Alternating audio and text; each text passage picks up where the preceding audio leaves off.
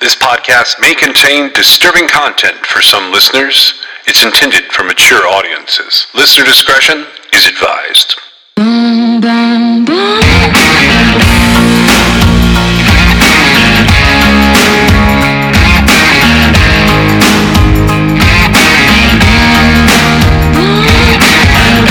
This is True Crime XS.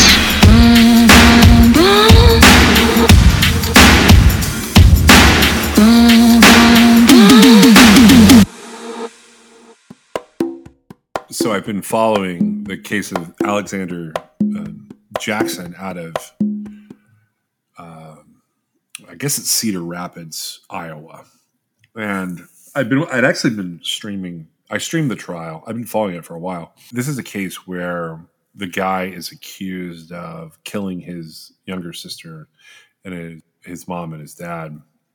He's found guilty. Like, the verdict just came out as we're sitting here, but you brought us some good points about it. So this is a kind of an odd type of family annihilation, because it was not typically in a family annihilation. It's a father or a mother who kill the children and the other partner. Most of them, the majority of them, are men, killing their children and their girlfriend or their wives or whatever. This one is a little different because it's the son doing it. What's the other one? There's a family annihilator, and then there's a... related to... The family killers. There's an annihilator, and then I can't remember. Are you talking about the people who kill themselves, or... What's the one where they kill themselves? What's that called? Okay, so technically there's 4 types of annihilators. If they kill themselves, it's not a big deal. Sorry, go ahead. We used to have a pretty in-depth discussion about which category the person that killed their entire family and then themselves, which one it was. Well, the annihilator, I've always thought, I think it has a lot to do with intention, which is not necessarily how it's by the book categorized. But I don't know that this dude would actually be a family annihilator in motivation. Now, that doesn't mean that he didn't annihilate his family, because he did. But usually the family annihilator has a motivation that is sort of doomsday-esque, right? Yeah. And I just don't know that that's what happened here. But that's not important as far as what we're talking about right this moment. I thought if you knew right off the top of your head. Well, I divide the annihilators first. That's where I was headed, which is why. So that would be self-righteous, disappointed, anemic, or paranoid. Those are the 4 types of annihilators. So self-righteous, they blame someone for usually the family being on the verge of breaking up. Disappointed means that they think their family failed them. Right. Or they failed their family, but they don't want to leave them behind. Right. Anomic is generally related to, it's almost like you're laying off your family because they're no longer needed. Like they failed. Usually it's financial. And then paranoid, they think they're protecting their family from some kind of threat, and the only way to protect them is to kill them. There's some pretty deep dynamics in that whole situation. Right. But those are the 4 that I read it in a study in recent years, and I believe in those dynamics. It was based on, I think, about 80 family annihilators from the 80s, 90s, and the aughts. I think the most recent one was 2011, maybe. But, of those 80, 59 or 60 of them were male. They were almost all in their 30s. It was an interesting read. I don't know if this guy fits that. But I was following the case of Alexander Jackson because he had staged a home invasion. And he shot himself in the foot. And I find that interesting.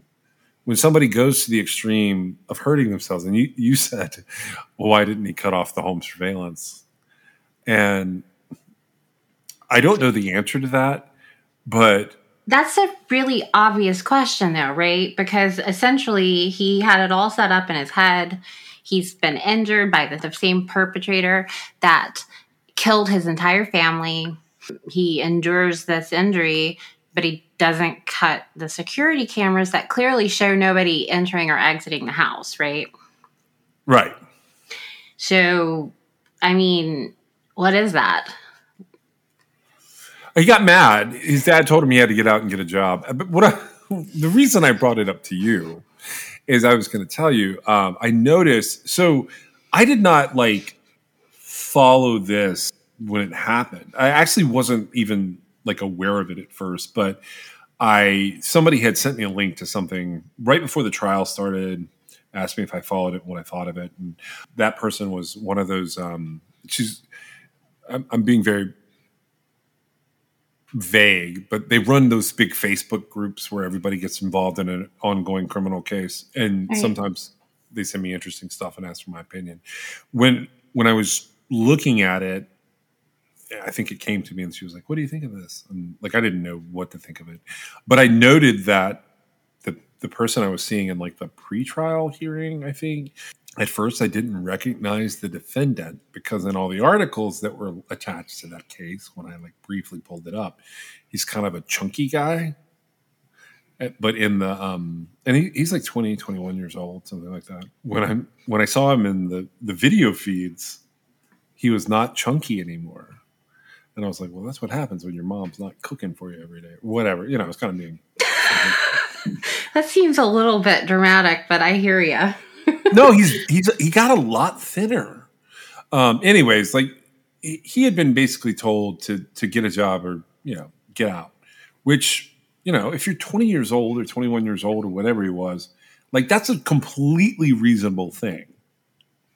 Well, it doesn't matter if it's reasonable or not. The solution is not to kill them. Yeah. Well, he's representative of this sort of new age of weird people. And when I was following along in that case, we were covering serial killers. And I couldn't help but wonder, is that guy, would he have been a serial killer down the road? I don't think he would have. I think he was just lazy. And didn't want to why would you kill your family for telling you to get a job?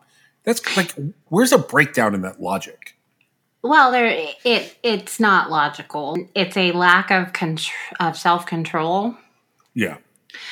Because we all could have that moment in time where somebody tells us to do something that doesn't fit with our prerogative as we see it. Mm-hmm. But what they're saying is completely reasonable, right? And, if you flew off the handle, you could absolutely just... I have a feeling, and I feel like we've talked about this before, I have a feeling he was struggling anyway, and that it was his father telling him, you need to stop being lazy and go get a job. I feel like it was sort of just adding insult to injury. So he probably had some sort of underlying reason that needed to be addressed as to why he was being so lazy. And he didn't know how to handle it. And so it's picking at something. I can't so you're saying he felt embarrassed or humiliated by his dad making that commentary? No, I'm saying that he suffered from social anxiety or failure to launch or something that he could have used some mentorship or something besides get your butt off the couch and go to work, something besides just sort of a nagging instruction, right? But see, a lot of people can't. I'm not excusing what he did. Okay. It was perfectly reasonable for his father to say that. I'm just saying, it might not have been as simple as he's just lazy. Oh, yeah. No, I follow what you're saying there. I mean, the thing is, though, when you are on the struggle bus and riding along as a passenger on the struggle bus, which, everybody ends up on the struggle bus, right? Everybody gets on. The struggle bus has a unique feature in that on the wall, there is a map of the route and it lists all the stops and the places that you can go. And it can be difficult for you to get your shit together enough to stop and look at the map on the wall and figure out where to go on, the route of the struggle bus. But at no point in time for me do I understand how they like decide that they're going to like get off at the murder stop, because that's not even on my map.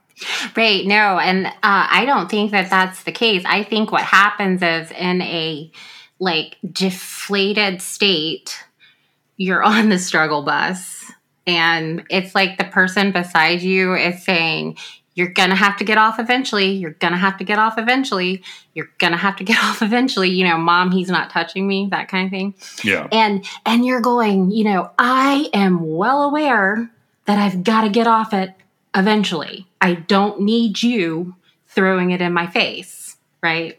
Yeah. And especially with the, I am actually not sure how old he was. Depending on when it happened, I'm thinking like 19-ish. And I think he had dropped out of college maybe. But so the sister's 19 and he's listed as the older brother. So he's somewhere right around there, 19, 20, 21, something. Yeah, so a young adult, and he's at a pivotal point where he must have gone to college and then dropped out of college, and that's a very typical reaction to kids that drop out of college is like, that's fine, but you're not going to be living under my roof rent-free, right? Yeah. And so that's a pretty typical response from parents. Now, his response in killing everybody was not normal. And you know, we wonder like, well, why did he do that? Like, would he have ended up being a serial killer? Well, everybody has the capacity to kill. If you feel like you're being picked on, which I feel like he felt like he was being picked on, whether he actually was being picked on or not is not really, it doesn't really matter. He felt like he was. Now, what was this the one where like, did he have a financial motive as well? No, I don't know the answer to that. I don't think so. It didn't come up in the trial like he had some kind of financial thing going on. Right. And so, you know, okay, he kills his parents, and then I assume he probably killed his sister, like, so she didn't turn him in. Clearly, he didn't think this through. I don't really think that there's a question that he. Well, the murder weapon came from within the house, and he was like, we were cleaning it, and then it was on the main. And not only that, there's body camera footage, there's surveillance footage in this one, which I always love when there's lots of video. Nobody comes or goes from the house on their surveillance footage, which was your point. Like, why not just cut that off? And then, in addition to that, like if you're going to shoot yourself, why not just cut that off? Look, okay, so I'll say this in a much more blunt manner. If you are living in your parents' house to the extent that your father comes to you and he says, you have got to do something with your life. You've got to either get a job or get out. Look, if you can't in your mind go, yep, I either need to do something or get out, and that makes sense, I'm going to tell you unequivocally, you are not a criminal mastermind that's going to be able to pull off 3 first-degree murders for any reason. And you're not going to be able to cover it up because you can't get out of your house and get a job. That means that you also cannot get away with murder. I would agree with that. And that's why I don't think he was like, you know, ever going to be a serial killer. He reacted. Yeah. And he so from the reaction, he had to take other actions that were equally as bad, right? So I don't know who he killed first, but he killed one of his parents, and then he had to kill the other parent, and then he had to kill his sister, or however that happened, right? And it's not like he said, okay, I'm going to kill my family, and here's my plan, I'm going to shoot myself. He's coming up with the narrative of what happened in like real time or like just after he's done it. Right? Yeah. You know, you're right. Somebody who can't maintain a job or, you know, who's having these like conflicts and reacting in these like really exaggerated ways, they're not going to get away with murder, right? I mean, it's actually a pretty substantial thing to do. And especially when you're the surviving member of the family, like, yeah. That's not a great idea. You're probably not going to get away with it. It just failed him completely, I think. The whole process, he acted and then he reacted because he then had to explain this in a way where he's not going to go to jail for the rest of his life. He's not successful. And my comment to you was when they released the verdict, I'm not sure why that guy went to trial. Like, what was he doing? I have absolutely no idea what was going on with he got some terrible advice from his attorneys, or he didn't listen to it, or something. I think he didn't listen to it. I don't think there's an attorney on earth that would have taken that on. Did they maintain the intruder defense? Yeah, they maintained that this was some kind of phantom burglar. And did they qualify why they didn't show up on video? No. They just mystical. So they just ignore They just ignore the elephant in the room completely. Yeah. Well, I mean, the guy also, and I hate to say this about people, but he was just one of those people that look guilty. Like from the minute he started talking to the cops on the body camera, he looked guilty. His account made no sense. He knew that was going to happen, so he shot himself in the foot with a .22 long rifle. I mean, if you're shooting yourself in the foot, and he literally, he pulled a hero scenario. I was trying to get the gun away from him. That whole thing, it just wasn't true. It wasn't accurate. Well, he could have gone to jail just as easily for first-degree murder and not have to have been shot if he had just considered the surveillance video and confessed. He also could have pled... He could have pled second degree, I think. I think he could have gotten It could have been a crime of passion. Yeah. He could have just... I mean, except for the fact that he shot himself and was constantly trying to cover it up, he could have probably mitigated his circumstances to some degree. But he's not been sentenced yet, but the only real sentence for him is life. I don't think it's a capital case. I didn't actually pay attention to that part. So. I don't think they pursued it as one. It's possible, though. I don't know. The only solution in that type of case is, to go back in time.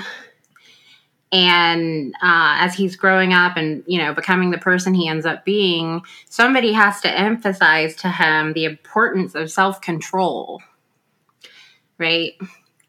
And he has to learn that you can have the thought in your head when you get mad. You just can't act on it. And, it's not always our parents that do that. We learn it through circumstances, right? Yeah. And, you can feel a whole lot of things and you aren't completely in control. You can't say, I'm not going to be mad about this, right? But you can say, I'm going to be mad about this and I'm going to move past it and do whatever it is, is a healthier decision. And that's really the only solution there. Because it's not something where he had this, at least I don't perceive it that way. I don't perceive that he was this serial killer in the making who plotted this and this is why, he did it because he was starting his killing spree as a serial killer, right? Right. I think he was just upset and he lashed out and so this is the kind of guy who would take it back. Absolutely. I think he would. Yeah. And not just because he got caught and he's now going to go to jail for the rest of his life, but because he didn't, the consequences of his actions were that he lost his entire family because he was mad because his parents wanted the best for him. Yeah. And, when you can't process all that out, it's very sad for one thing, but it's also a pretty common type of pathway that these domestic type murders take, right? Yeah. It's almost always just sort of an emotional response to a temporary situation with permanent consequences. Yeah, it really is. It's a permanent solution to a temporary situation. I'm not going to dwell on this case because it's now it's going to be sentenced in March and life's going to go on. It is a tragic case. I wanted to mention a couple of other things to you. So this is weird, but did you hear about this girl, Madison Brooks at LSU? Does that ring a bell? I don't know. Okay. So this happened this morning. It was pretty disturbing.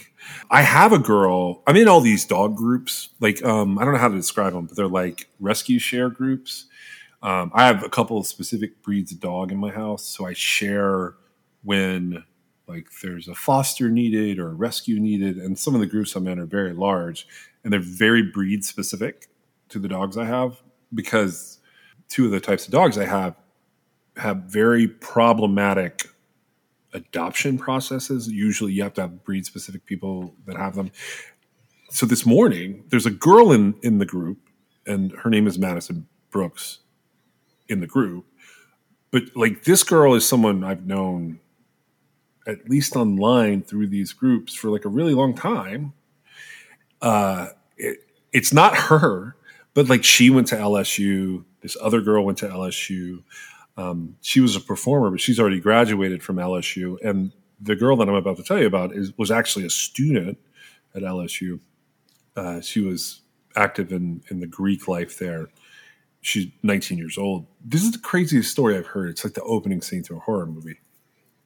And I swear it transitions to the next story and then the topics for today. I just like I couldn't figure out like at first I couldn't figure out if it was someone I knew or not, and that really bothered me because I have quite a bit of like friends and important people in Louisiana, but the East Baton Rouge Parish Sheriff's Office released a report about a girl who had been hit and killed by a car on January the 15th. And the reason I say it's like a horror scene is that they arrested like 6 people. 4 guys were arrested like outright. And I think there's more that they're arresting they haven't released names on. One of them, they haven't released his name because he's a minor, for raping her like in the moments before she died.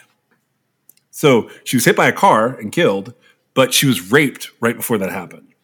So they arrested this guy, Kevon DeAndre Washington, 18, and a 17-year-old unidentified minor. You know, that 6 months between them makes all the difference in their names being plastered all over the internet for what's known as third-degree rape. But then they charged a guy named Everett Lee, who's 28, and a guy named Kason Carver, who is 18, with principal to third-degree rape. Are you familiar with this concept at all? Like being a principal? Only a little bit. It was something that was kind of new for me, and it's fairly unique depending on where you're at. But the gist is these 4 guys are currently charged. And the way that investigators put it together in the statement, and you can find this online if you look up Madison Brooks LSU, it's going to be the number one trending thing for a while now. It says that, according to investigators, Kason Carver, he admitted that he and these other 3 people all went to Reggie's Bar near the LSU campus, and they were drinking alcohol. Now, keep in mind, I just mentioned 4 people in addition to Madison Brooks. Mr. Washington is 18. The unidentified minor is 17. Everett Lee is 28. And Carver, that they're talking about here, is 18. And Madison is 19. Did you catch all that? Yes. That becomes important because I had to go like look everything up. I was like, did Louisiana like? And I remember drinking underage. I remember like being able to do that. But there's a lot of people involved in this. They were at a bar drinking. Okay, and I get it. It's right next to a college campus, but you got a 17-year-old in there drinking. You've got an 18-year-old in there drinking, another 18-year-old in there drinking, and a 28-year-old's hanging out with them. I guess like that's the creepy character that Matthew McConaughey would play in the biopic that shows up on this. So Carver says they were all at the bar and they were drinking. He said that Madison leaves the bar with them, and she could not even stand up. She was unable to speak. And when she did speak, she was slurring her words. The story that Carver tells is that, to the investigators, is that the 17-year-old and Madison are like walking together, and the 17-year-old has his arms around Madison Brooks. He says that Brooks asked for a ride home, and this is all in the warrants and the probable cause stuff that's coming up about this. And Carver said that Washington and the 17-year-old then ask Madison to have sex with them, and they agree. Where their car is parked, they have sex with this girl. They rape her. In their story, they have sex. In the cop's story, they rape her. Carver tells the investigators that he believes that Brooks was too drunk to understand that she was consenting to sex, and he hated it. They still arrest him for it. He said they drive up to a nearby neighborhood and they drop her off out of the car. Basically, they kick her out of the car. And a passing car hits her, runs her over, and kills her. Now, that driver is sane, unlike the other people, and he was not impaired. He immediately calls 911 and gets emergency services involved. This attorney comes out this morning and says that two of the people charged in the incident had video, and that it shows that no rape occurred. It shows so they're videotaping this while they're assaulting her, allegedly. And they say that the video shows that she willfully gets into the car, and that she is telling them and talking about how she's been left behind. And the attorney says that it's not a rape. But when they go to test her toxicology, which is why it's just coming out now, it's a couple of weeks for toxicology to come through, Brooks had a blood alcohol level of 0.319%. They are arguing that she was saying she was not too intoxicated to give consent at 0.319. What do you think about that? She wasn't in a mindset where she could have given it or denied it. She didn't even know what consent was at that point. She wasn't even sure what planet Earth was. Right, and it gets really tricky because now this has a tragic ending. And, there's all kinds of stuff that happens here. But a lot of these situations, it doesn't change the fact that it is rape. But a lot of these situations, you've got the other party that's also heavily intoxicated, that's obtaining the consent. And so it's a very tricky kind of situation because and I don't know how obvious the law is, nor do I know how widespread it is. I do know, because we've done quite a bit of research on Louisiana, I know that there, that's why it's third degree is where sex happens and consent is not possible. It's not possible, right? So even though they were saying I assume the video kind of proved that they had committed third degree rape, right? Well, yeah. So this attorney does a lot of disservices here. So he points out in his statement countering the press release that Brooks and the driver, and based on what he's saying, the driver is the 17-year-old. So they apparently have a disagreement as they're driving away after these guys are alleged to have assaulted her. And based on this disagreement or argument that takes place, she tells them to stop the car. They stop the car. She gets out of the vehicle and says she's going to go get an Uber. He says that's all on video. I'm imagining that it will be unintelligible when it finally makes its way to whatever court it gets to.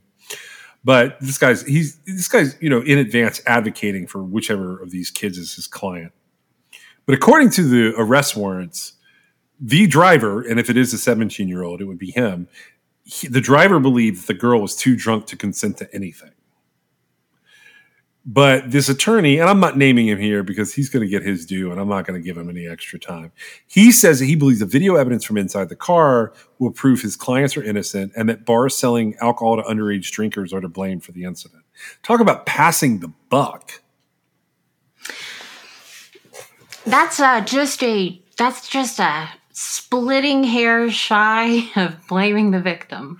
They're he is literally stepping up and blaming the victim, and I think it's going to bite him in the ass. I have not seen any video on this. I don't know exactly what they're talking to about, but I have. Okay, look, I was a college student doing this shit at the time when we didn't have phone, the underage drinking. I did that. I went out with my friends and I did figure out who's the most sober person to drive home. We were lucky that we could walk home, but I get it. I just didn't, my underage drinking times and my own shenanigans in college aren't documented the way this is, with cameras capable of documenting what was going on. But I did have cameras around, and I did have video cameras around with tapes, and it was right on the, no, I wasn't even memory cards yet. It was just tapes at the time. you don't pick any, and tell me if I'm wrong on this. In this day and age, you don't pick up your phone typically and document mundane things when you're really drunk. You're documenting something insane that's happening. Well, I think that could vary, but I would say that with the average, like they weren't taping that to like exhibit later that they got consent. This is so crazy. These guys are screwed. Well, and so you have to take into consideration a few things. Defense attorneys are doing a job, right? So I assume they're not being charged with any sort of murder or anything, right? No. It's not a murder. And so anybody can think something. For example, in this case, the underage kids involved in this case, and I mean under 21, like so under the legal drinking age. Yeah. Is that everywhere? That's national. Right? That's national. I had to look it up in the course of this. I was like, maybe it's changed.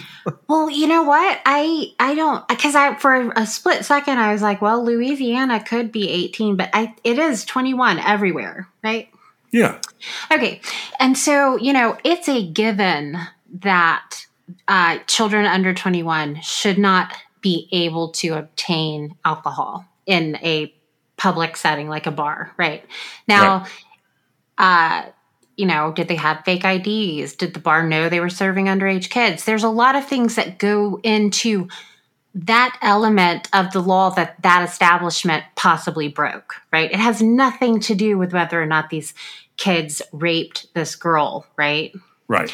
I mean, it does if you're like talking about the whole story, but it doesn't as far as like accountability, right? Correct. And so, and so that is an overarching type of thought that would go through anybody's head that like saw this case, right? Like, well, the bar shouldn't have been serving them. They shouldn't have been drinking so much. And it goes on and on and on. Those are not, however, things that should be coming out of a defense attorney's mouth. Oh, I agree. I absolutely agree. And it's actually called simple rape, but it's way more complex than that. And this situation is so tragic already because you have a victim who has passed away. So this would have been my approach. And I'm being as honest as I can when I say this. If I were to take a slimy defense approach to this, that's not my thing. My approach would have been, you should consider the fact that these young men that you're plastering all over your newspapers and podcasts and everything are not given the benefit of being able to confront their accuser. That's what I would have said. Because they're not charged with her murder. And that is a guarantee of the Constitution, is that we're able to confront our accuser. Well, right. And that's why the state has to be right. Like they have to bring the charges, because otherwise, like, if that were the case, like anybody that has died, like, you know what? I don't know. I don't know how that's going to play out. You definitely don't tell the public that they have video. I don't think they can charge them. That's why I brought it up. Wait a second, though. Because, they're not charged with her murder. Do they prosecute a rape case when the victim has died? Not a murder by them, at least. Could they connect it and somehow make it felony murder? That's where I was headed. I was wondering how their merger doctrine looked down there, because in theory they might be able to do that. And that might be what they're teeing it up for, but I doubt that. So, but this is really I know. That's why I brought it up. I want to know by itself or with other equal or lesser crimes, in other words, not murder, do victims who have passed away, in this case, she was hit by a car, and so it was an accident, because I assumed they were on a roadway and that the car that hit her was just driving like all the cars on the roadway would be driving. And in that type of situation, it isn't the driver's fault, right? it's the pedestrian somewhere they're not supposed to be, right? Just like Right. if you were walking on the highway and you got hit by a car, like you're not supposed to be walking on the highway, right? Right. And no driver would reasonably expect to encounter a pedestrian that they hit on the highway, right? Because it's not made for that, and it's actually illegal, I'm pretty sure. And so it's not a case where, the person wasn't trying to hit anybody. It just happened that way. So I am not familiar, I don't think, with a case where a rape has been alleged and then a death occurs like immediately after, like not by the hands of the rapist or the alleged rapist, and the case continues on. It's complex and it depends on the jurisdiction. So there's a few. There are some situations where I think the way you and I would refer to it is that the state picks up the charges. That became so. I don't know how it would work in this particular instance in this particular jurisdiction. I can tell you that there have been cases of domestic assaults that also include sexual elements or whatever, where when someone dies, the state continues to attempt to prosecute the lesser charges. I can also tell you I've seen at least one case I saw personally where it failed. But I don't know exactly how that would work in this instance. It's weird, right? It is weird. How did it come to light? Did they just get interviewed and they just told oh, we were having sex with her in the car, then we let her out because she asked to be let out? And so I something to that effect. There's a reason to not talk to the police without your attorney present. Well, and not with this attorney present. That's the other reason I didn't name him. You don't need this guy. In fact, if you look this up and you see somebody saying some of the stuff this guy says, he may not have said that if they hadn't already given their story to the police, though. I mean, because once you've given a statement, the defense attorney you then bring on has to work with what you've already said. So the way it looks like it goes down is she gets out of the car and gets hit by the other car, who triggers the incident reporting. The other driver. His just is, oh my God, I just hit someone with my car. Please send help. Those Did they people stop at the scene? They're not charged with hit and run, or they're not charged with leaving the scene. No, I'm sorry. Did the guys in the car that she just got out of, did they stop? I mean, for them to get these statements, it looks like they were taken at the time that they were drinking. Go ahead. So my assumption is that everyone is drunk enough to know that something has happened, but maybe too drunk to know exactly what is going on or what liability they have. I will say that in their mugshots, they all look absolutely shocked to be there. They look so confused about what was happening. The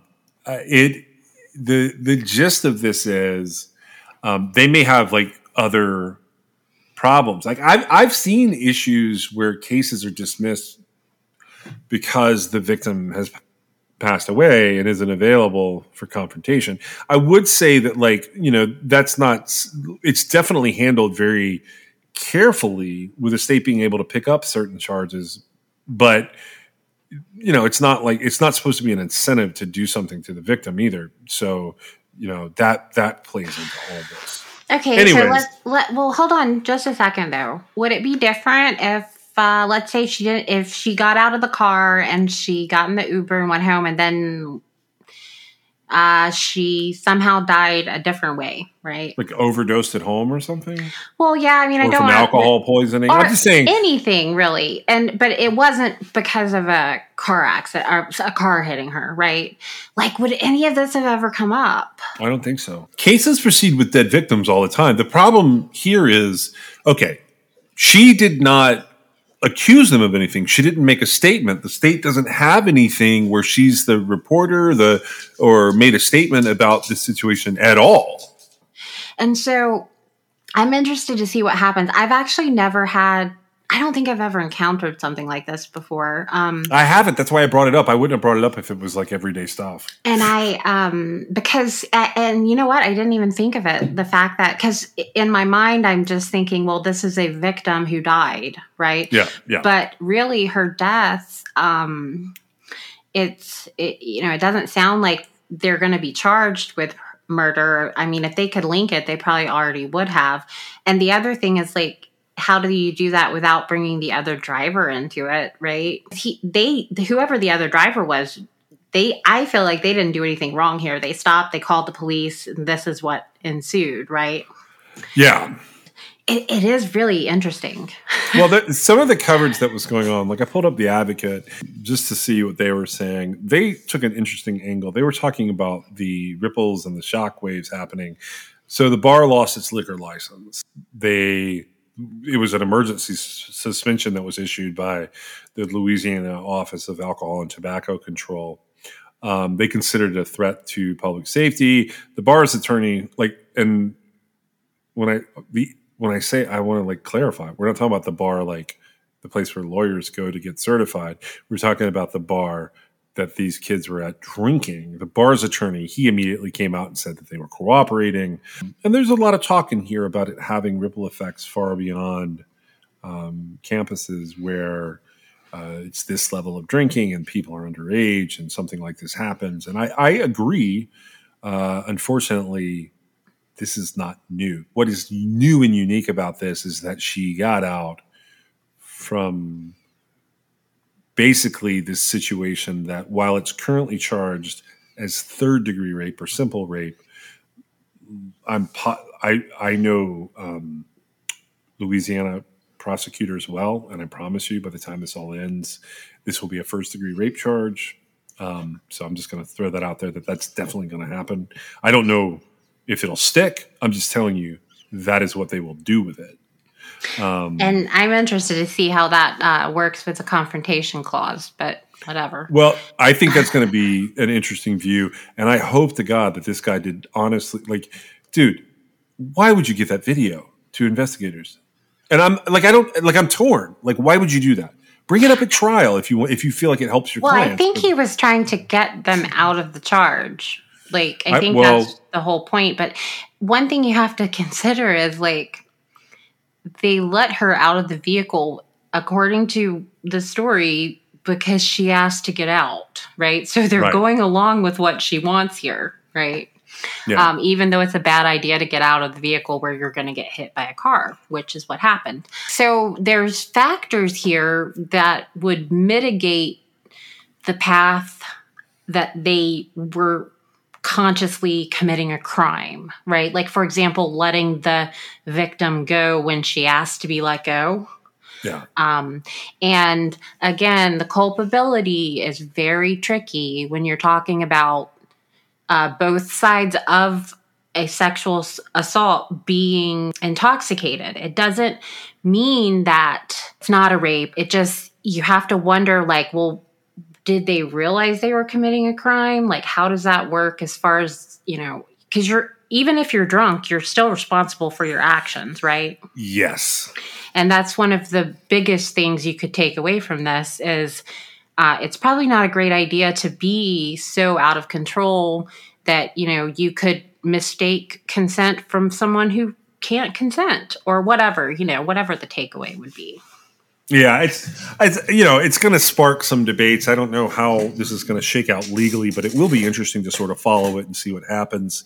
I do feel awful for her friends and family because that is an absolutely horrible way to go viral. It's a horrible way for your life to end, and there's so many tragic things about that poor girl situation. I think that you think that they'll end up being charged with first degree rape, and do you think the felony murder will be concocted in there? I know enough about Louisiana to know that they will absolutely 100% have an attempt, the prosecutors, and I think this is East Baton Rouge area. So that parish, they will definitely attempt to upgrade the charges. One, I don't know how felony murder actually works in Louisiana, in current laws. I did not look that up before the show today.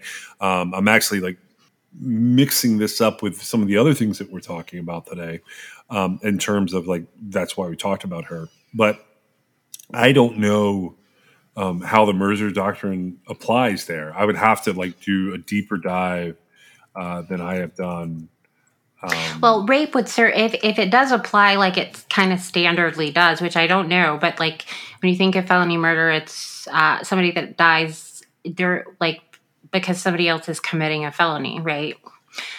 During the time that they're committing the felony. Right. I don't know. I don't know if that's would apply or not. I would say that, depending on what the video evidence is, if she jumped out of the car to avoid further assault, right, that becomes a whole different thing. It doesn't sound like that's the story that's being portrayed, though.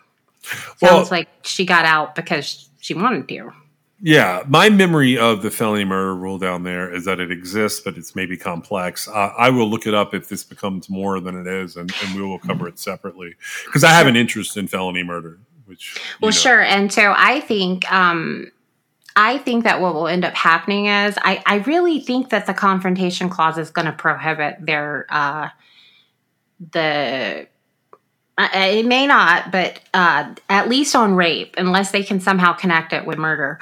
But I do think that they'll end up taking a plea agreement to some sort of low-level felony, and that'll be kind of how that ends up happening. And that's I think the reason that would be done is in the interest of punishing them, but also not violating their constitutional rights, which that's, where the confrontational clause comes in.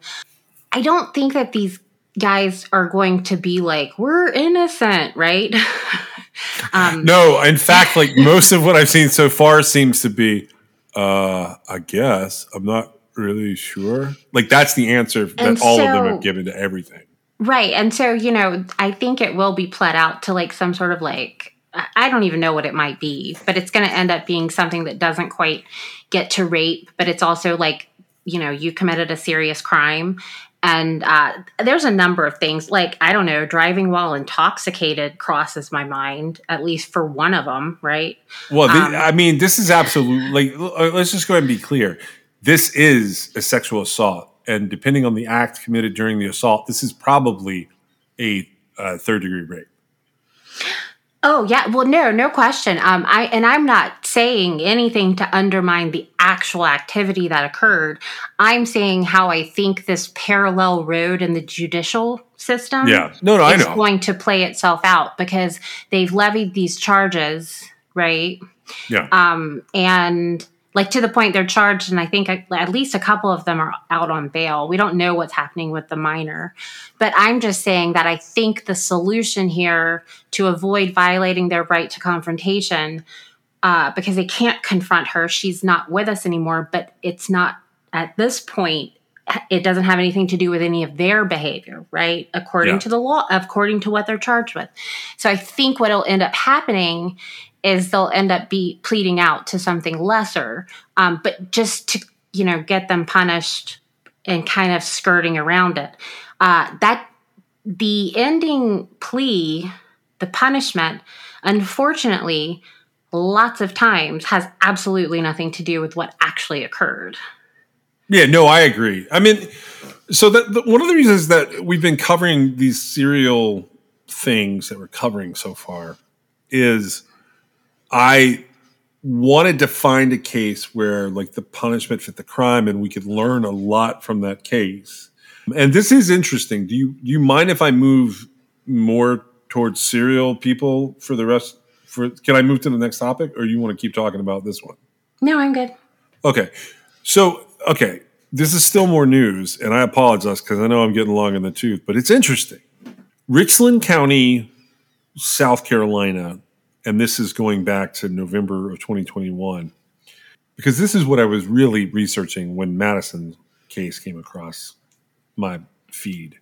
They have caught a serial rapist who does quite a bit of something I was wondering about. And that is, when you have a guy like Robert Long or some of the other people we've talked about that are sort of classified ad rapists, what would... not a murderer, but what would just a rapist in modern times using modern technology look like? And this guy appears to be it. His name is Antonius Randolph. And he's 29 years old. He was arrested in Richland County, South Carolina. So Leon Lott, who's the sheriff down there, in several sources. You can find this on Law and Crime. You can find this in the local news. They are saying that this guy has been active for over a year, almost 2 years. Lott said during a January press conference that we've taken a monster off of the streets, our streets. My prayer is that he is not going to see daylight again, and I don't think he will. We're going to continue to put charges on him for everything we can. There's one place he needs to stay for the rest of his life, and that is in prison. He does not need to be on the streets again. So the sheriff says that the first attack is believed to have taken place in November of 2021 when a woman called and said a man had attacked her. The second attack that is known is August of 2022 when Randolph allegedly sexually assaulted a woman he met on a dating app at gunpoint. From there, the frequency of the attacks picked up. And two of the victims say that they were sexually assaulted by a man they met through a dating app in December of 2021. The next victim is January 2022. Initially, investigators did not realize that all the attacks were connected. But several months after the initial assault, they were working with the same nurses that had treated the victims and a victim advocacy group down there called Pathways to Healing. And Sheriff Lott says that investigators started to realize that they probably had a serial rapist on their hands. So this guy was using dating apps to get them to come to a location, and he was wearing masks and disguises. Sometimes he had a gun, sometimes he had a knife. Forensically, this stuff is all linked now. And at the time of his arrest, Mr. Randolph was allegedly in possession of a mask, a knife, and a sex toy that fit the information that the investigators had gotten from the previous sexual assaults. But this guy, he says he wasn't going to be stopped until they stopped him. They do have an all-call out, basically saying if you are in the South Carolina, particularly Richland County, but surrounding areas there too, if you have been assaulted by someone that you met on a dating app, to please come forward. And you can do so through the Pathways to Healing 24-hour hotline. That number is 803-771-7273. You can hit the back 15 seconds if you need to hear that again. But the idea is they've charged this guy with multiple felonies for first-degree criminal sexual conduct, kidnapping, first-degree assault and battery, possessions of a weapon during a violent crime. What do you think his bond was? $1 million. $200,000. That's it, huh? Yep. Oh, well, but is he out? I don't think so. I think he's being... So I do think that that's taken into consideration. I think sometimes they just assess what is just out of reach. And depending on what's going on in this guy's life, because what would that take? $200,000 would be, they would have to have like cash. $20,000 cash, yeah, or some property that's worth like $200,000, right? Correct. Based on that, they probably, just depending on this guy's background, that could very well be the equivalent of $1 million, right? Yeah. And they do assess all that when you're brought in, and they want the point of bail isn't punitive because you haven't been convicted of anything. It's just a guarantee yet that you show, yeah. And so that could be why they just want it right out of reach. This is going to be a fascinating case. He's got dead eyes too. I pulled up his mugshot. He has dead eyes. Those people always make me wonder, what they've been up to. Right. That, if we wanted to look and see, what would Robert Long be doing if he were, active in 2021, 2022, 2023, it might look a little bit like what Mr. Randolph is doing there. We were coming back around to Robert Long one last time because I want to talk about where we left off. We'd established that he was an organized, what I would call a lust killer. And we sort of talked about why that was the case. And we talked a little bit about organized versus disorganized. And we talked a lot about just his general background and his history. He had two major problems that led to him being arrested. So he gets arrested outside of a movie theater November 16th, 1984, and he's charged with sexual battery and kidnapping. He signs a formal Miranda waiver, and he gets questioned. So the detectives get a confession for him in one case, and their questioning ends up focusing on a series of unsolved sexual battery homicides in the Tampa Bay area. And as they start to question Robert Long about the murders, he replies that he'd rather not answer that. They continue the interrogation. They hand Long photographs of the various murder victims. And at that point, Long stated that the complexion of things sure have changed since you came back into the room. I think I might need an attorney. No attorney was provided, and Long eventually confessed to 8 murders in Hillsborough County and 1 murder in Pasco County. And a lot of the forensic evidence we talked about along the way, we talked about different types of clothing and carpet fibers, and there were semen, and there were ligature marks, there were different types of knots and this rope that he carried with him in his rape kit. All those things that we sort of talked about along the way, they ultimately do him in. But the thing that did him in the most were something that we're going to get into a little more this season. And that is some of the victims survived. One of the victims that survived, and I can't remember if I mentioned her here, but it was a 33-year-old woman that he attacked in her home. Her name was Linda for purposes of this. I think she's in the mainstream media talking about this, but I don't want to dwell on that too much. I do think what she did was pretty heroic and ending up helping to identify him. But the biggest problem that Mr. Long had is in the early hours of November the 3rd, 1984. He abducted a 17-year-old girl who was riding her bicycle home from work. He blindfolded her and he took her to his house. While she was there, he repeatedly raped her. While she was blindfolded, this 17-year-old girl touched everything in her reach within his home that she possibly could. Her thinking was she thought she was going to die, and she wanted her fingerprints to be all over whatever location she was in, which turned out to be Robert Long's house.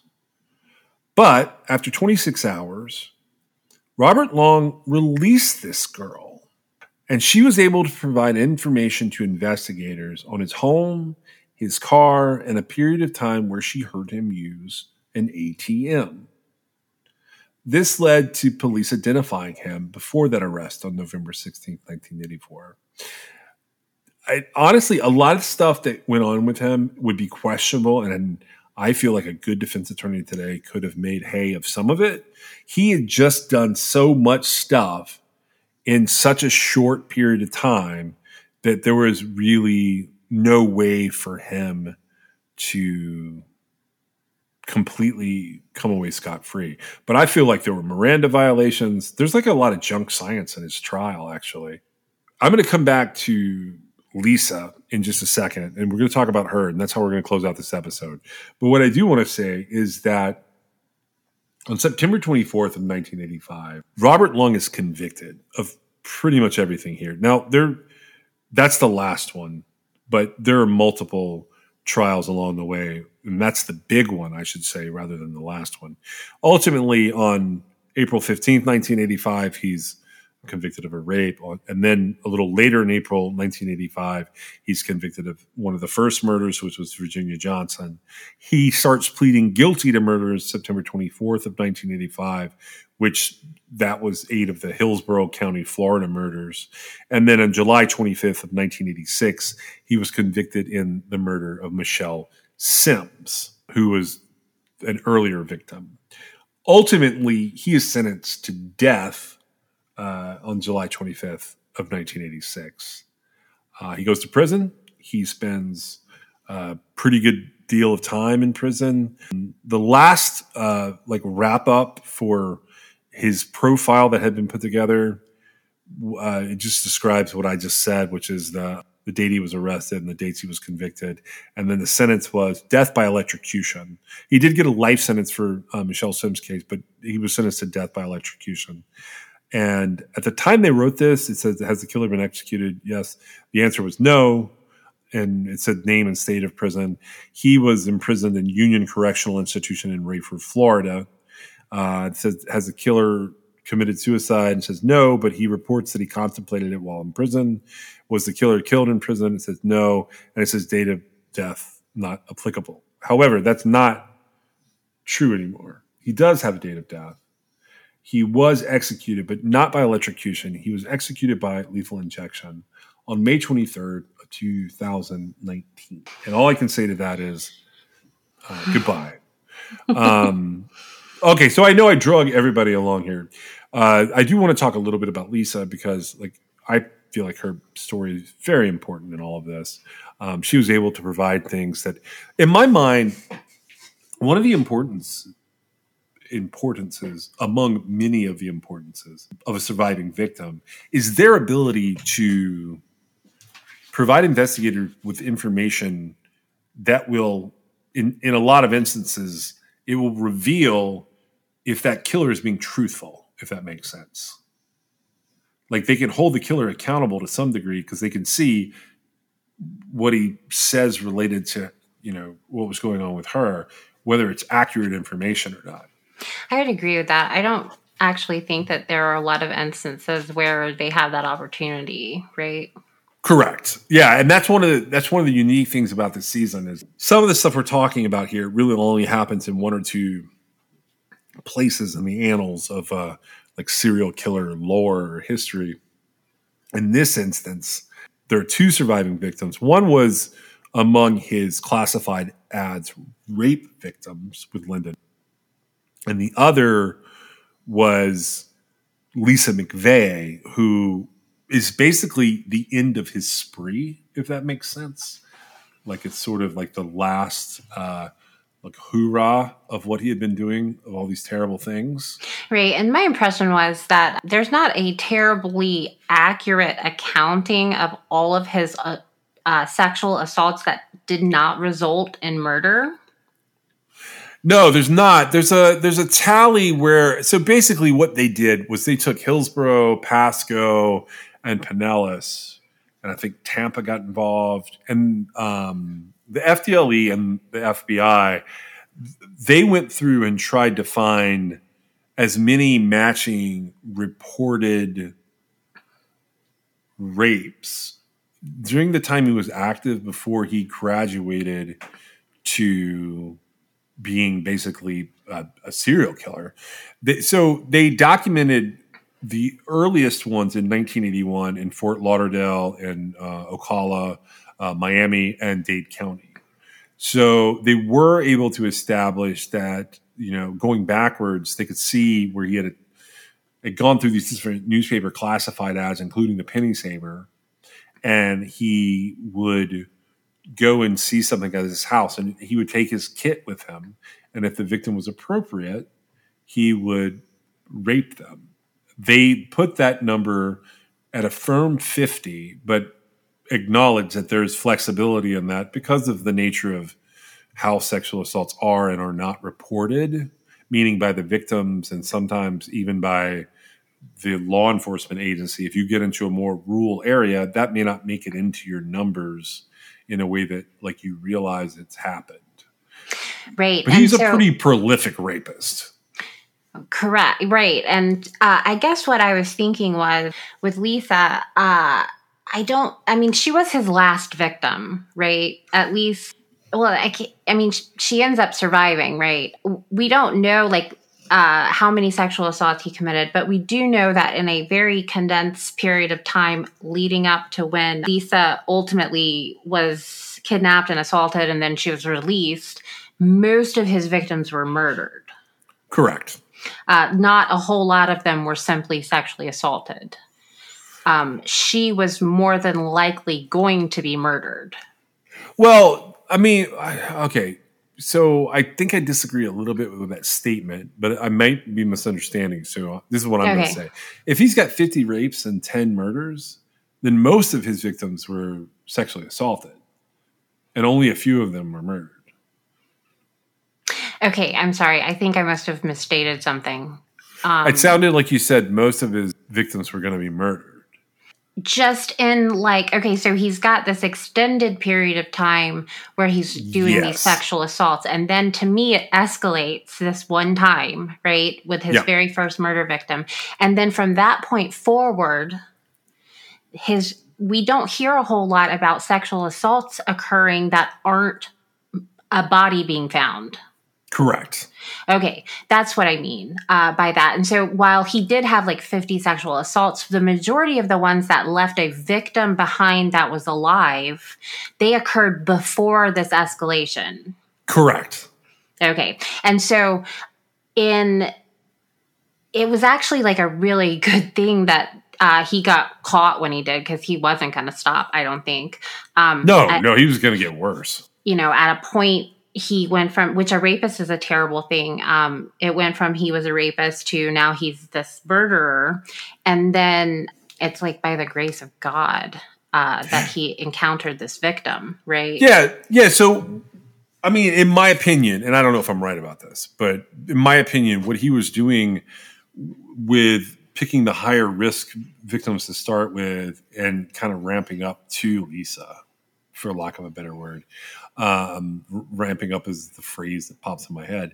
I think eventually he would have been figuring out a more sophisticated method to get the victims that he potentially wanted.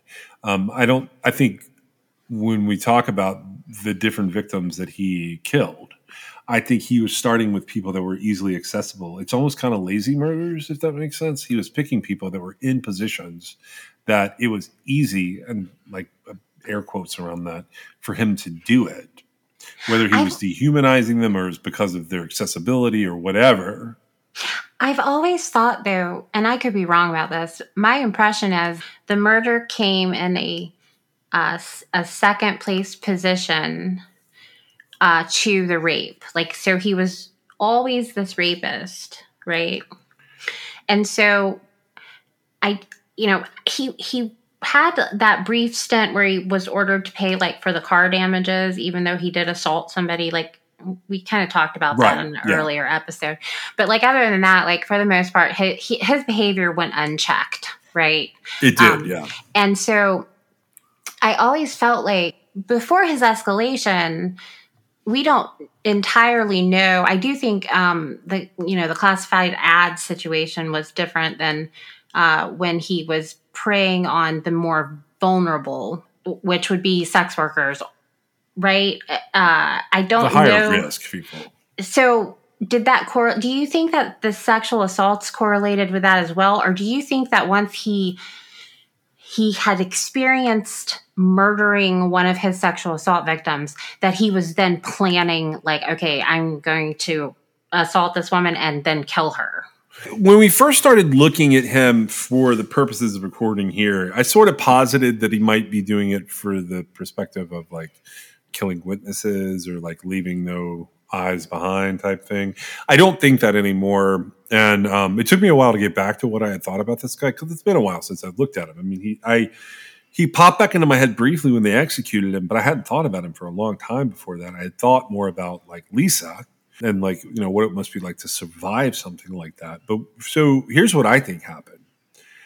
I don't think he liked to murder women.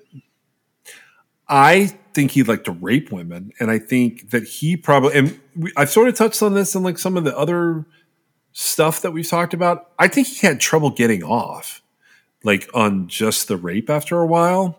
And where he was trying to settle was he really liked the control of strangulation. It is the thing that excited him the most and made him get off, is when he was able to like control the breathing to some degree of these women. And I think he went through a period, because it's a spree like this, I think he went through a period where he was only getting off when they took their last gasp. I think that's what it was. Right. But he wouldn't have reverted at that point, right? No, I don't think he reverted. I think like, okay, I think something about what Lisa did fucked with him. We've talked about like how killers like run into these problems with the Hammer. it was the girl that like he suddenly had a relationship with. Remember, like he was, Yes, they he were was living like, together. yeah, he was like, oh my gosh, I was going to do this, but now I'm living with you, you know. And in his mind, I think it messed it up for him, where he went out and like had this terrible psychological response to it. So here's what's interesting about Lisa McVey, and like she is not the end of this episode, but she's probably the most important part about this episode. She's certainly a huge and important part of his story. Now, she's 17 years old when this happens, and she has pretty candidly spoken since then in a lot of ways. And she has said that she was a victim of abuse even before her abduction. She had been put in situations by family members early on where she was surrounded by people that with alcohol and substance abuse problems. She ended up moving in to help take care of her grandmother at the age of 14. She had been in and out of foster care. She had been sexually abused at home. Her grandmother had a boyfriend who would put a gun to her head and molest her. So she was not unaware of abusive situations. She used that experience in her situation in November of 1984 to assist her. On November 3rd, 1984, she's riding her bicycle to her grandmother's house, and Long snatches her. She didn't know it was Long. She didn't know who he was. She didn't know anything about him. But while she's there with this guy, first of all, she's there and held captive. I think I said 26 hours. I think that's the amount of time that was like the total ordeal, which sounds terrifying to me. But during her captivity with him, she role played. She figured out that in order to survive, she could offer to be his secret girlfriend. And Long bought it, which he somehow he had some level of sympathy for her. She told him some lies, but among those were that she would be a secret girlfriend, that she had an ill parent, which was not exactly a lie, but she was the only child and she was taking care of him. And basically, she talked him into letting her go from a remote location where she couldn't know anything about him, but maybe they could meet up again. He takes her out. He blindfolds her. He drops her off and, you know, explains that he's leaving, but she's got to wait 5 minutes to take the blindfold off. And he leaves, but he leaves her alive because of like she how humanized far she herself. Yeah, she made herself human. We've heard this from different serial killers over the years, that once it takes a turn. Once somebody humanizes themselves, it gets very difficult to harm them. Right. And so because of her life experience, right, with having, she wasn't necessarily unaware of, you know, bad situations, people treating her badly. She had experienced it.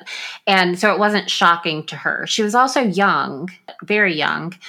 And I think that that's what might have kept her from being as defensive as I imagine some of the other victims probably were. Yeah. And that can really catch someone off guard.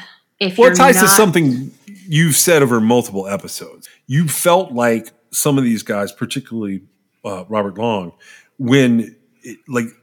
some of the differences in living or dying here was how they interacted and responded to him. Right. And I wonder, I do think that, especially the first murder, I think that was like it was a very contentious situation. And then the one female that was shot, I think that sort of piqued the, his frustration a little bit, because that was an extreme measure to take, right? And he didn't get anything out of that except like it was a pain because he didn't accomplish what his little expeditions were supposed to accomplish for him, which would be, you know, to take a woman and assault her, and then it escalated to murdering her as well, and then dumping her body. And in this case, like, it got so out of hand that he ended up just shooting her. Like, right. I mean, right. And so it was a waste. Like, to him, even, it was a waste. All of it was a waste as far as like normal human beings are concerned, right? Yeah. But I do think that she was a very smart girl, Lisa was. I think that just because we have that account of what she said happened, right, which we have no reason to doubt it, it brings to mind, at least to me, that, our initial response, especially, older women who have life experience, like, we're not just going to be a shrinking violet and accept what's happening to us. We're going to fight back, and that can infuriate the situation more, right? Absolutely. And so I think that she had several things on her side there. And she really was able to present that to him in a way that ultimately, not only did he allow her to live, she gets him caught. Yeah, she does. So what happens after he releases her and he makes his escape, or whatever you want to call it, is she gets home. And when she gets home, her grandmother's boyfriend beats her. And he interrogates her for multiple hours about where she'd been and what had she been doing for the last 24 to 28 hours. But her account remained consistent, and someone made a decision to call the police. I've never tracked down exactly who that is, but the police are called. Lisa, she had memorized a lot of details about what had happened to her. And again, I'm going to mention this again, but she left her fingerprints everywhere in Long's bathroom and bedroom to help police identify her in the event of her death. And that ends up being something that helps to convict him. But with her description of Long and Long's car and where she was when she was abducted and other details about the route that they had taken, including like her remembering the ATM and how they got to this remote location, police were able to track down Long and arrest him and then connect him to other crimes. They ran a surveillance operation on him and they ended up arresting him. And the ultimate arrest, like the initial arrest, was for the sexual assault and kidnapping of Lisa McVeigh. And I will say, in case people are wondering about this, like what happens to people in this situation. Here's the nutshell version. In the 90s, she started working at the Parks and Rec department down in Hillsborough County, Florida, and they had a break-in to their back offices. And one of the sheriff's deputies who came to the scene said, "You ever thought about being a cop?" So in 1999, she ended up transferring to the Hillsborough County Sheriff's Office. She became a dispatcher, then a reserve deputy. And then she put herself through the police academy and she was deputized in 2004. She works in the same department that found and arrested Robert Long. She specializes in sex crimes and crimes against children. And she has worked as a middle school resource officer, and she has several versions of her story that have been told in documentary and dramatization forms and in books. She's one of the primary voices in Joy Wellman's book, Smoldering Embers. And Long, as well as Linda Nuttall. So when Long gets executed, Linda Nuttall and Lisa McVeigh were present for his execution. And I thought that was a pretty fitting end to his time on Earth. He was actually one of the reasons that now he did get executed in 2019, but he was one of the cases that I actually formed my, they get sentenced to sit on death row opinions about. Because he'd been there so long? Yeah, because he had, we didn't know, I didn't know when I knew about this case and the fact that he was sentenced to death and not put to death before he was executed, right? Yeah. And so that was a really long time for him to be sitting on death row. Oh, yeah. And I haven't ever looked in fact, before we covered this case, I didn't realize he had been executed. So I thought he was just still one of those guys sitting on death row, but that's not the case. He was executed. I don't know what the difference was in why he finally was executed as opposed to... He just ran out of things that would keep his death warrant got signed and ran out of things that would keep him alive. Well, right. And, that varies so much. It really does.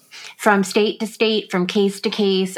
There are certain governors that will not sign death warrants. And so that ends up being like a moratorium, right? Yeah. And there's so many things at play there. But like I don't know exactly what, the difference is. I mean, at any point in time after he was sentenced, he could have been executed, right? And so I don't know what the nuances of why it ended up finally happening in 2019 were. It did end up being carried out. And essentially, like you said, goodbye, good riddance. Yeah. I mean, there's a number of things that have gone on in Florida over the years where the rules have changed a little bit in the legal process. At one point in time, in Hearst versus Florida, which I think was maybe 2013 or 14, the Supreme Court actually struck down part of Florida's death penalty law, which made it so they basically said, like, a judge can't be the one to determine the aggravating factors in a death sentence. The ruling was something like, I think it violated the Sixth Amendment right to a jury trial. So the jury actually was decided to have to be a part of the sentencing there. So anyone who had been sentenced by a non-unanimous jury vote from like 2000 to like 2013, like they were affected by that. So there was a lot of like constant rumblings about death penalty in Florida. And one of the biggest things there was the use of the electric chair. So what's weird about, if you have to think about the timing of these people. And I mentioned this when we started this case, but I'll mention it again here so that you can understand what's happening. Robert Long, okay, would you agree he is, like, what level do you put him on when you think of like serial killers? He's not quite a Bundy, right? I mean, only to the extent that he seemed to be at least a little relieved and remorseful when he was finally caught. And so it's different than Bundy, because Bundy was never anything he did was self-serving, right? Yeah. I mean, this guy is a pretty prolific serial killer. He's a bad guy, right? What led him there, I think, would it might be similar to Bundy, but to me, he's a pretty bad guy. What do you think? He definitely is. He's horrible. I was just wondering. I guess I was thinking in terms of. I asked you, do you think Harvey the Hammer influenced Bundy? And I pointed out in an earlier episode in this Genesis series, where Bundy would have been in the time seeing the headlines related to those crimes. Does that make sense? Right. Mm-hmm. Okay, so do you think that Robert Long was influenced at all by Ted Bundy? I don't. For perspective, Bundy would have been sentenced to die in Florida in basically 79 and 80, I think. Right. I don't think that it ever occurred to Robert Long that he was going to be a killer. No, I don't think he thought he was going to be a killer until he was a killer. That is what I think is the difference in the two. And I think that he was just so out of control and so unchecked, and he couldn't figure out what to do with himself. Right. Which is sort of, I mean, Bundy was the same way, but like this guy, he had, taken several career paths. He lacked the ability to pick up on certain social cues, according to like some of the information I read about him. Like in his work life, he was doing inappropriate things, and that's why he would get fired. Right. Yeah. And so he's like qualified to do these like specific technical work, like an electrician or an X-ray tech. And so that takes some, know-how to do. But then he couldn't keep his pants on, there was a lot of things that he was doing weird. And so he definitely had issues. But I think he was just so out of control and unchecked, that his behavior was just what he was doing. I don't think that he sat and like planned it. I don't even think that, beyond the fact that this is what was occurring, I don't think that he put a whole lot of thought into it. Once he did start murdering, even probably when he was just assaulting women, he just went and did it. Like, it was just as much part of his day as like cracking open a beer when he got home or whatever, you know? Yeah. And it kind of so seems that way. Yeah. And some parts of that make him more normal, but other parts of that make him terrifying, right? Well, so there's a 5-year difference in roughly 5 years in the last like death sentence bestowed upon Bundy.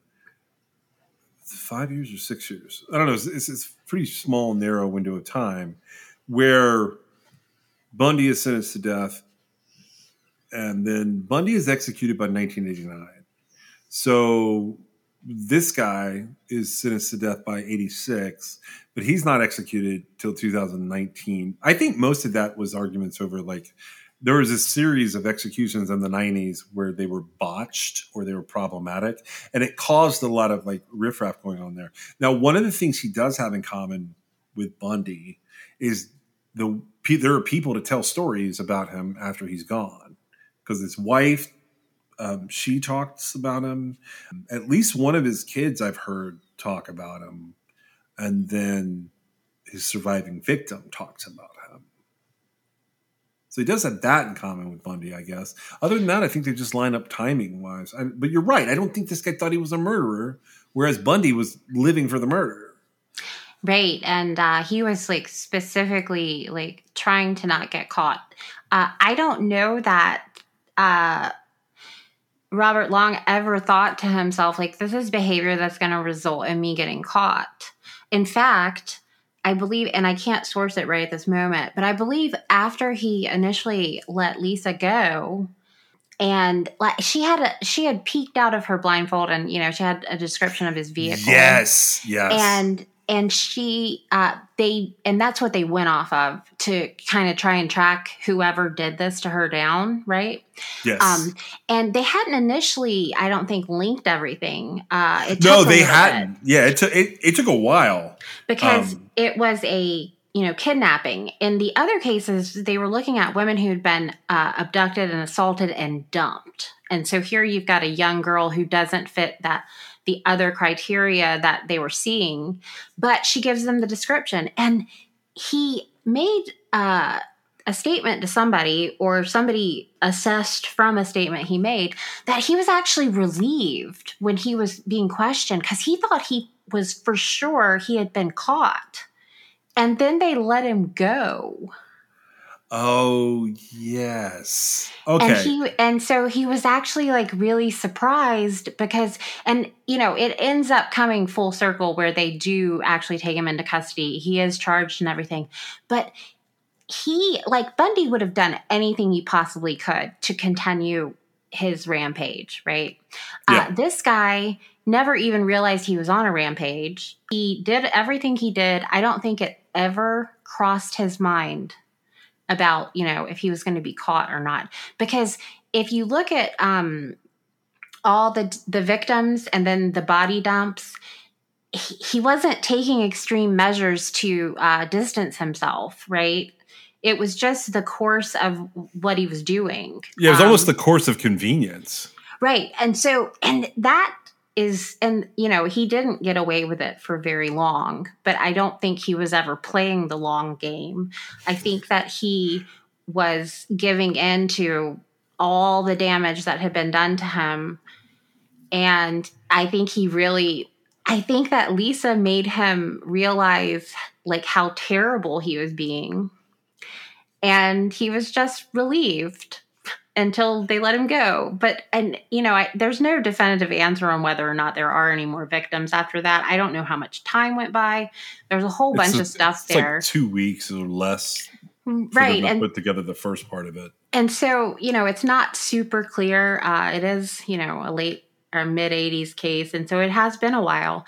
But I guess maybe Bundy was put to death in 89. Yeah, right? He was put to death in 89. So if you just look at it, it was about 10 years at the time. So Bundy's like convicted and everything between 70 and 80. He gets like multiple death sentences down there. I think the last one is, or maybe 1980-ish. So figure 9 years later, he's executed. If you took that and you said, okay, 86 is when the sentence comes down on Robert Long, that would put it around 95 that he's supposed to be executed. But the problems that they were having down there started in 1990 and they continued all the way to 1999. They had these executions that were going on. And you know how like death penalty proponents and opponents get very active in court at different times. This was a time when there was a lot of court motions being filed that the electric chair was inhumane. And when they couldn't really get that to go through as the electric chair being inhumane, they started pointing out like Jesse Tefero, Pedro Medina, Alan Lee Davis, and saying, oh my God, like they're like torturing these people. And they called it cruel and unusual punishment because the electrocution did not go well in those instances. And they had about 6 or 7 of them where like people had pulled them out and said, this is not allowed. And we've seen this happen more recently with lethal injection. I don't know if you remember, but there was a moratorium because the way that they were putting the drugs together was deemed to be cruel and unusual punishment. Right, because it wasn't acting as quickly and effectively as the presumption was that they would. Like it was prolonging the suffering, which, you know, the people who are involved in an execution, they are just vessels of the state carrying out the state's business. Yeah. And, you know, it is going to take somebody saying, well, look, I'm a vessel of the state carrying out the state's business, but this isn't how it's supposed to go. Right. Yeah. And so, you know, that did come into at least mainstream media attention. And so they did, I think they switched the drugs used because now it's a matter of basically just giving something to relax them and then something to just stop their breathing. Right. Yeah. And so I think that the problem was like they were relaxed, but then like they kind of agonized on and on before their breathing stopped. And so that would be terrible. And I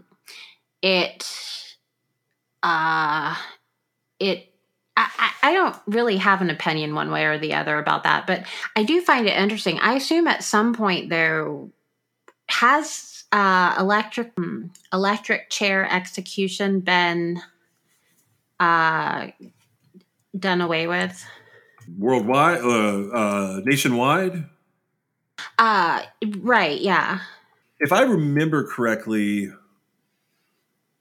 last year at some point I sort of was like scrolling past it. I want to say there's 5 or 6 places you can still be executed by the electric chair. Please don't. No, yeah, I don't actually know, but what I do know is that Ted Bundy was electrocuted in Old Sparky in Florida. That's how he died, right? And there's a very graphic description of how he died if you ever look it up. It included, you know, it can be like slightly gratifying if you have sort of a deep grudge against terrible serial killers because he did, you know, they shaved his head and like he had to be basically carried. So he had lost all of that charisma and all that like fortitude that made him one of the most horrifying serial killers to have been in American history, right? He lost all that as he was on his way to the electric chair. And I was very young when that happened, but I remember some of the coverage leading up to it. Oh, I remember the crowd. I thought to myself as a small child, like it resonated with me what was happening because, you know, obviously even today, but I do see where like the electric chair is, I mean, I don't know that it's been deemed cruel and unusual. Anything that is putting someone to death that has gone through the process, it should be the most humane way possible. That's what separates the system from just criminals, right?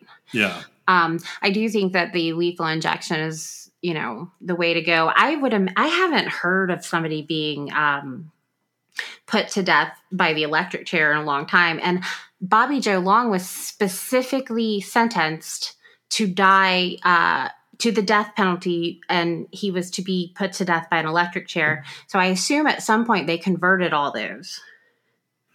They made it optional. That goes back to that legal wrangling that I was discussing, that sort of happened. I did have one last thought on this stuff. I don't know if you have more, but at one point I heard his daughter say, and I know it was audio, I don't know where it came from, but I heard his daughter say in some snippet that Robert Long was a cousin of Henry Lucas. Have you heard this?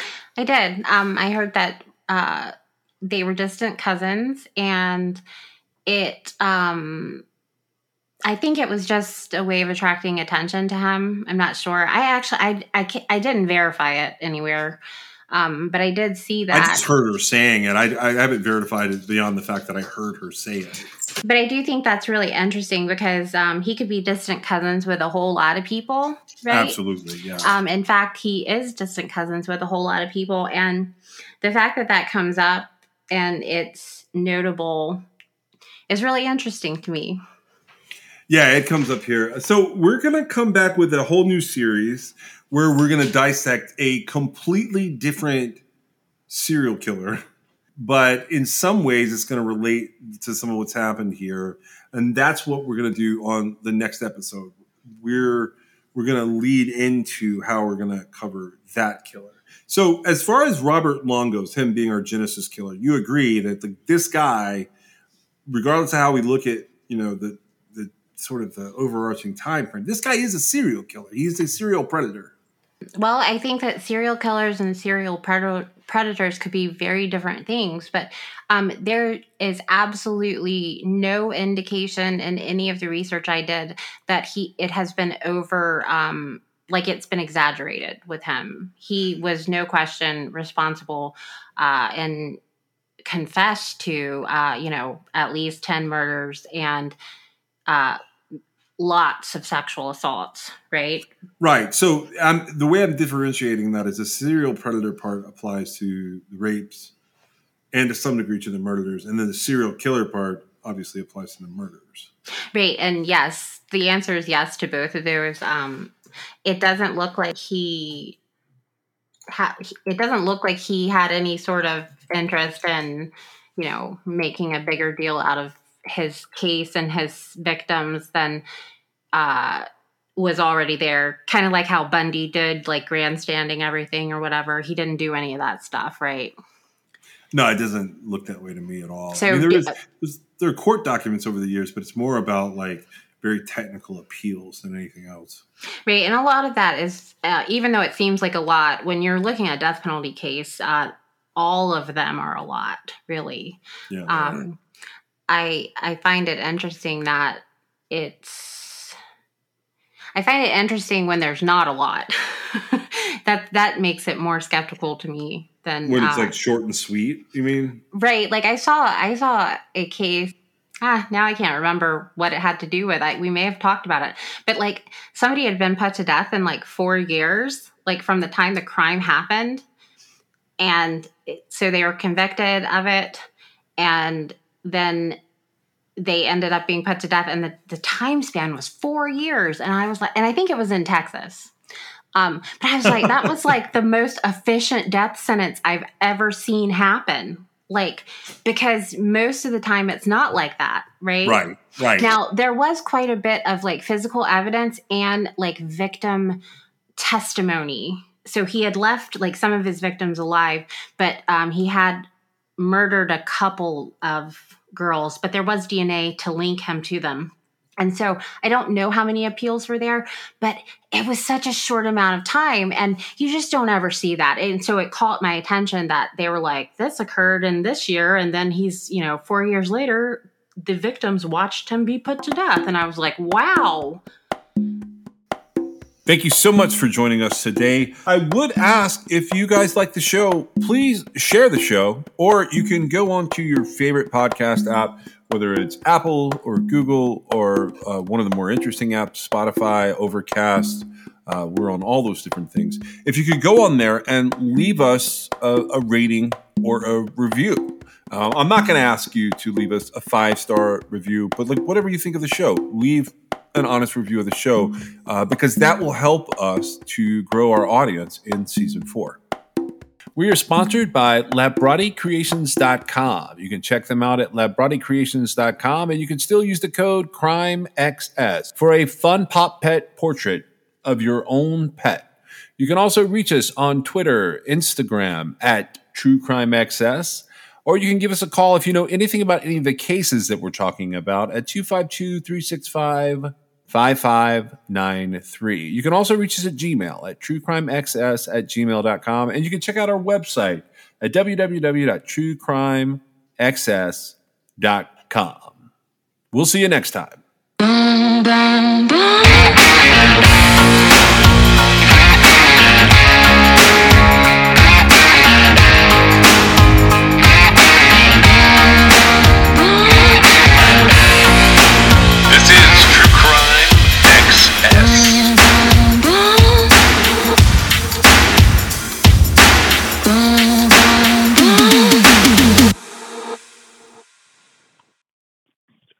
Wild. Like there's a distance.